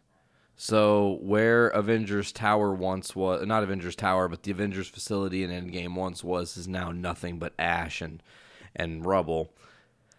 And you would assume the Avengers probably aren't going to rebuild in that same specific location. It's a little symbolic to them. But what if there was a new school for mutants that needed a bunch of land?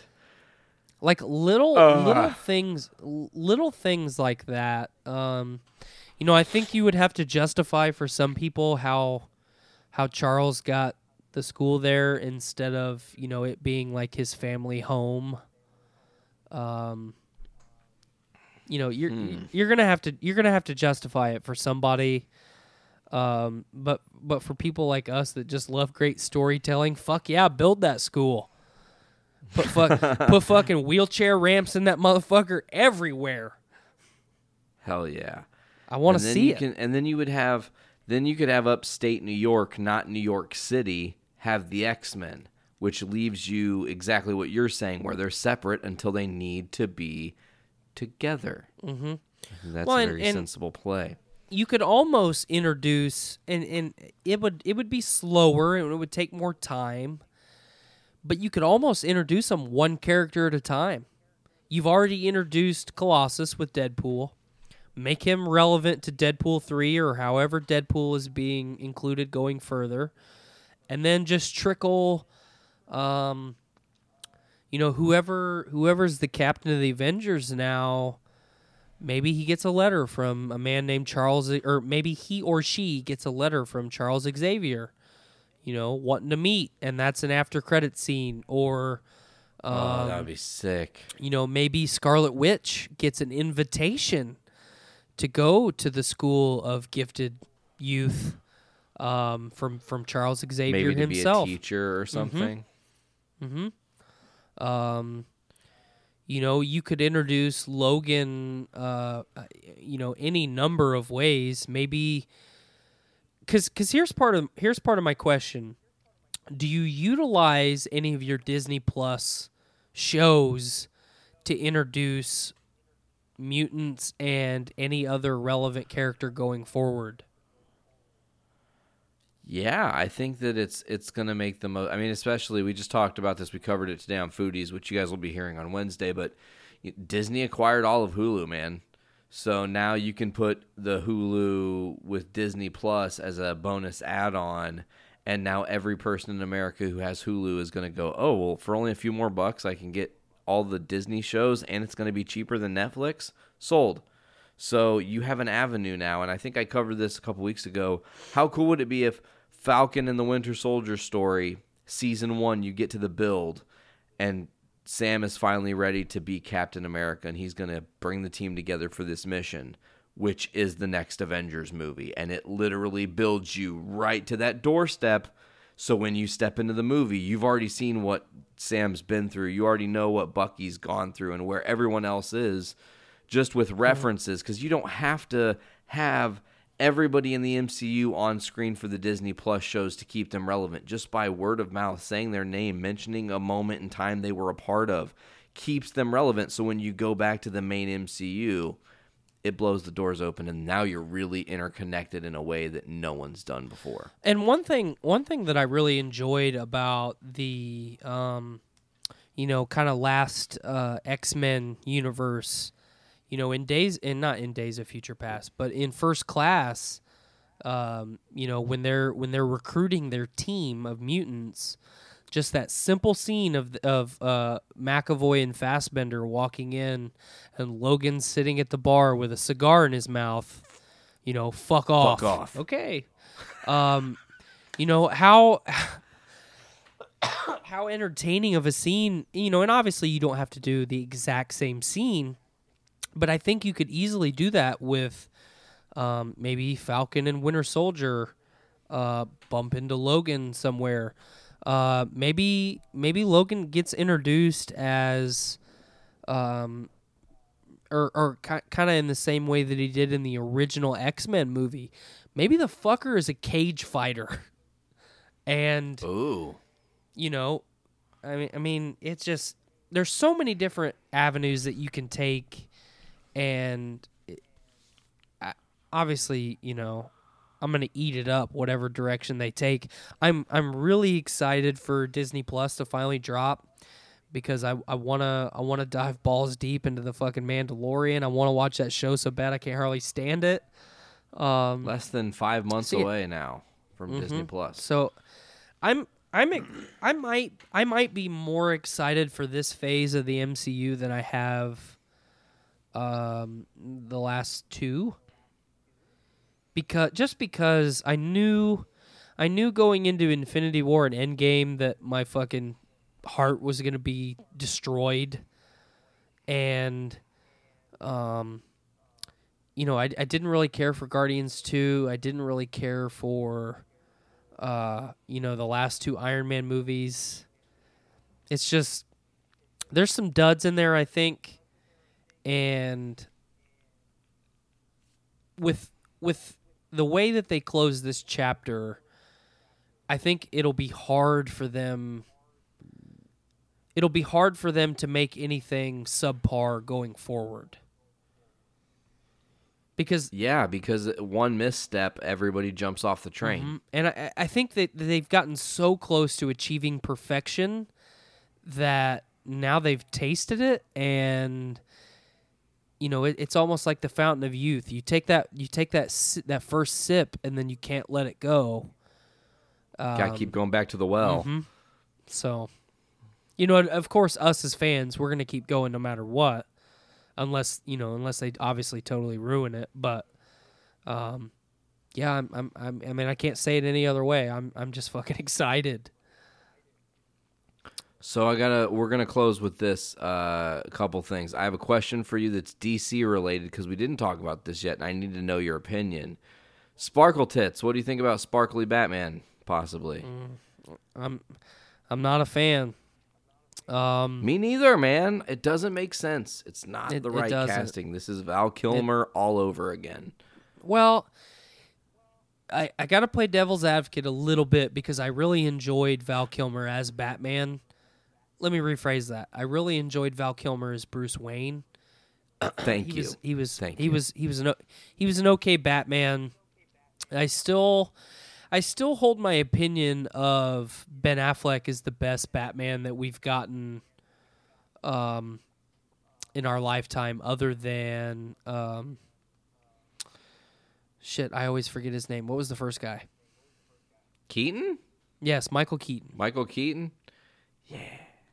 I really dug Michael Keaton's Batman. He did a really good job of playing both characters, because Batman and Bruce Wayne are two different characters. It's not just one dude putting on a costume. They're entirely different characters. They're entirely different mindsets. The psychology of that character is you're wearing a mask as Bruce Wayne, but you're really you as Batman. Mm-hmm. And I thought that Ben Affleck, I really dug Ben Affleck. Their take on, or their version of Batman being, a little bit older, a little bit, road weary, he's tough, but he can only do so much. And, obviously the comedy was dry and a little bit unnecessary. But I was sad to see Ben Affleck go from that character. And, you and I have talked about fan castings, who we would cast going forward. And Robert Pattinson was definitely not the one that we were going to pick. He was probably first on my list of never playing Batman. Not at all anywhere on the list of could possibly play Batman. And I'm not even shitting on the guy because, of the Twilight stuff. I have not personally seen Robert Pattinson do anything incredible. Not that he was Cedric in Harry Potter. I'll give him that. Woo. Oh, woo. I'm sorry. It's just, excuse me. Has he done some, has he had some roles that are not very recognized? Absolutely. Is he a competent actor? I think so. Is he the right guy for Batman? Absolutely not. Absolutely not. Charlie Hunnam is another guy in the running. I think him and Pattinson are kind of the two. I think if Pattinson changes his mind and turns it down, I think Hunnam is the next guy in line. It's just he might surprise us and be fantastic as kind of a younger Bruce Wayne. That it might be okay. I just don't. It just doesn't feel right. I agree with you 100%, my friend. All right, well, I forgot to do this last week, but it kind of worked out because I would have just been riffing by myself. In short, there's a bunch of people who have debuted in May. This is the last episode we're getting in May of Journey into Comics, and then next week is June. But next week is 4 weeks until my new co-host appears. Wonder who it'll be. I'm excited to see who it is. Spoiler alert.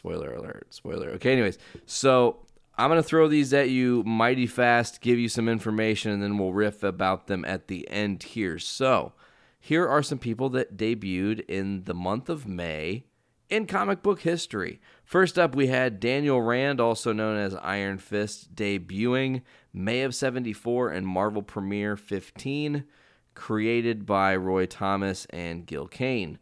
The second version of the X-Men first debuted in Giant Size X-Men #1, featuring the first appearances of Storm, Nightcrawler, Colossus, Thunderbird, among many others. Len Wein was the creator. R.I.P. Len. I think he passed away last year. May of 75 is when that came out. We had Rocket Raccoon. I actually didn't know this. First debuted May of 82, Incredible Hulk 271. So I always thought that he was in like a Vampirella or some sort of weird novella type story, but that might have been Star-Lord. We've got the Teenage Mutant Ninja Turtles debuted in Teenage Mutant Ninja Turtles #1, Eastman and Laird, May of 84. So they're celebrating their 35th anniversary this year. The Ninja Turtles, 35 years old.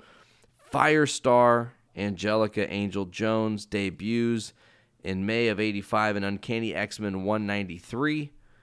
Spawn, Albert Francis Simmons, May of 92 in Spawn #1. Todd McFarlane created him.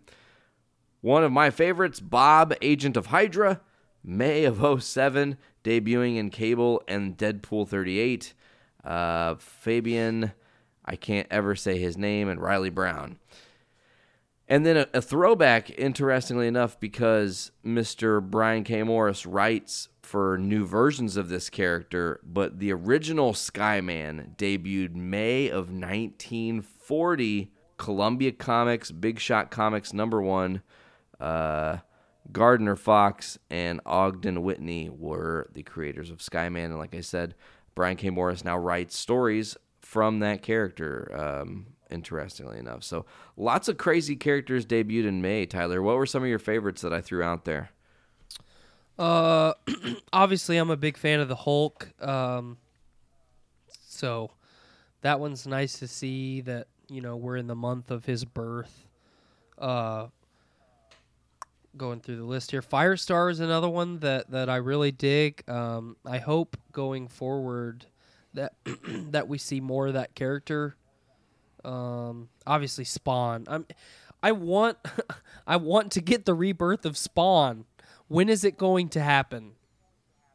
Todd McFarlane said he has a script and everything's ready to roll out. He even has a couple people on the block to play Al. Make it fucking happen. You know who I think should play Al? Who? Michael B. Jordan. Kind of put a younger, kind of put a younger spin on it. As Totally. Maybe not, I mean, maybe not a grizzled veteran type guy where it's just fuck yeah, I dig that. just he's such a veteran actor. I mean, Anthony Mackie would be great in that role as well. Looking at people who've done superhero stuff, Ray Fisher would probably be cool. Also, he did Cyborg in Justice League. I think he would be my last of those choices to play Al. He's like the dry version of Al if you want him very little comedy, I think. Of all these people that debuted, though, Rocket debuting in Incredible Hulk 271, that's one that I have to get at some point now because Rocket Raccoon's one of my favorite characters. So, yeah, man. Is there anything else you wanted to add to today before we jump out here, Tyler? As always, thanks for having me on. I love getting on here with you and letting our brains loose. We don't get to do as podcasters. We gotta kind of keep it on the rails a little bit. But you give me the freedom, or the freedom. You give me the a new word, the freedom to just let my fucking brain loose and talk and stumble and mumble as fast as I possibly can. So I always appreciate it. Man, I think that we have a very special chemistry together when we're bullshitting and talking about nerd stuff. This show, I planned 4 things, and we went damn near 2 hours. So it just we can bounce off each other, and there's a lot of good conversation to be had. I think that that's going to do it for this week's episode of Journey into Comics. Thank you guys so much for listening. As always, you can check out the Journey into Comics podcast and network at journeyintocomics.com. Just go on iTunes, Podbean, Stitcher Radio, Google Play Music, Spotify, CastBox, TuneIn, and many others. Just search Journey into Comics Network. Subscribe. You'll get all of the different shows on our network with some new ones coming up. I got to tell you about one, Tyler, that's officially had its first episode recorded. That's coming soon. I'm really excited for.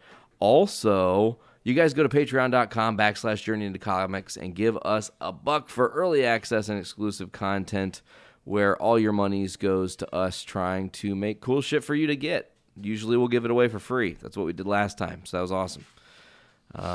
Tyler, thank you again for joining me on today's podcast. It has been an absolute blast because we are the sages of nerddom. I've been Nate. I've been Tyler. We will see you folks later. As always, pop your caps back. Tell them what to do, my friend. And fill your brains with shit. Later, guys.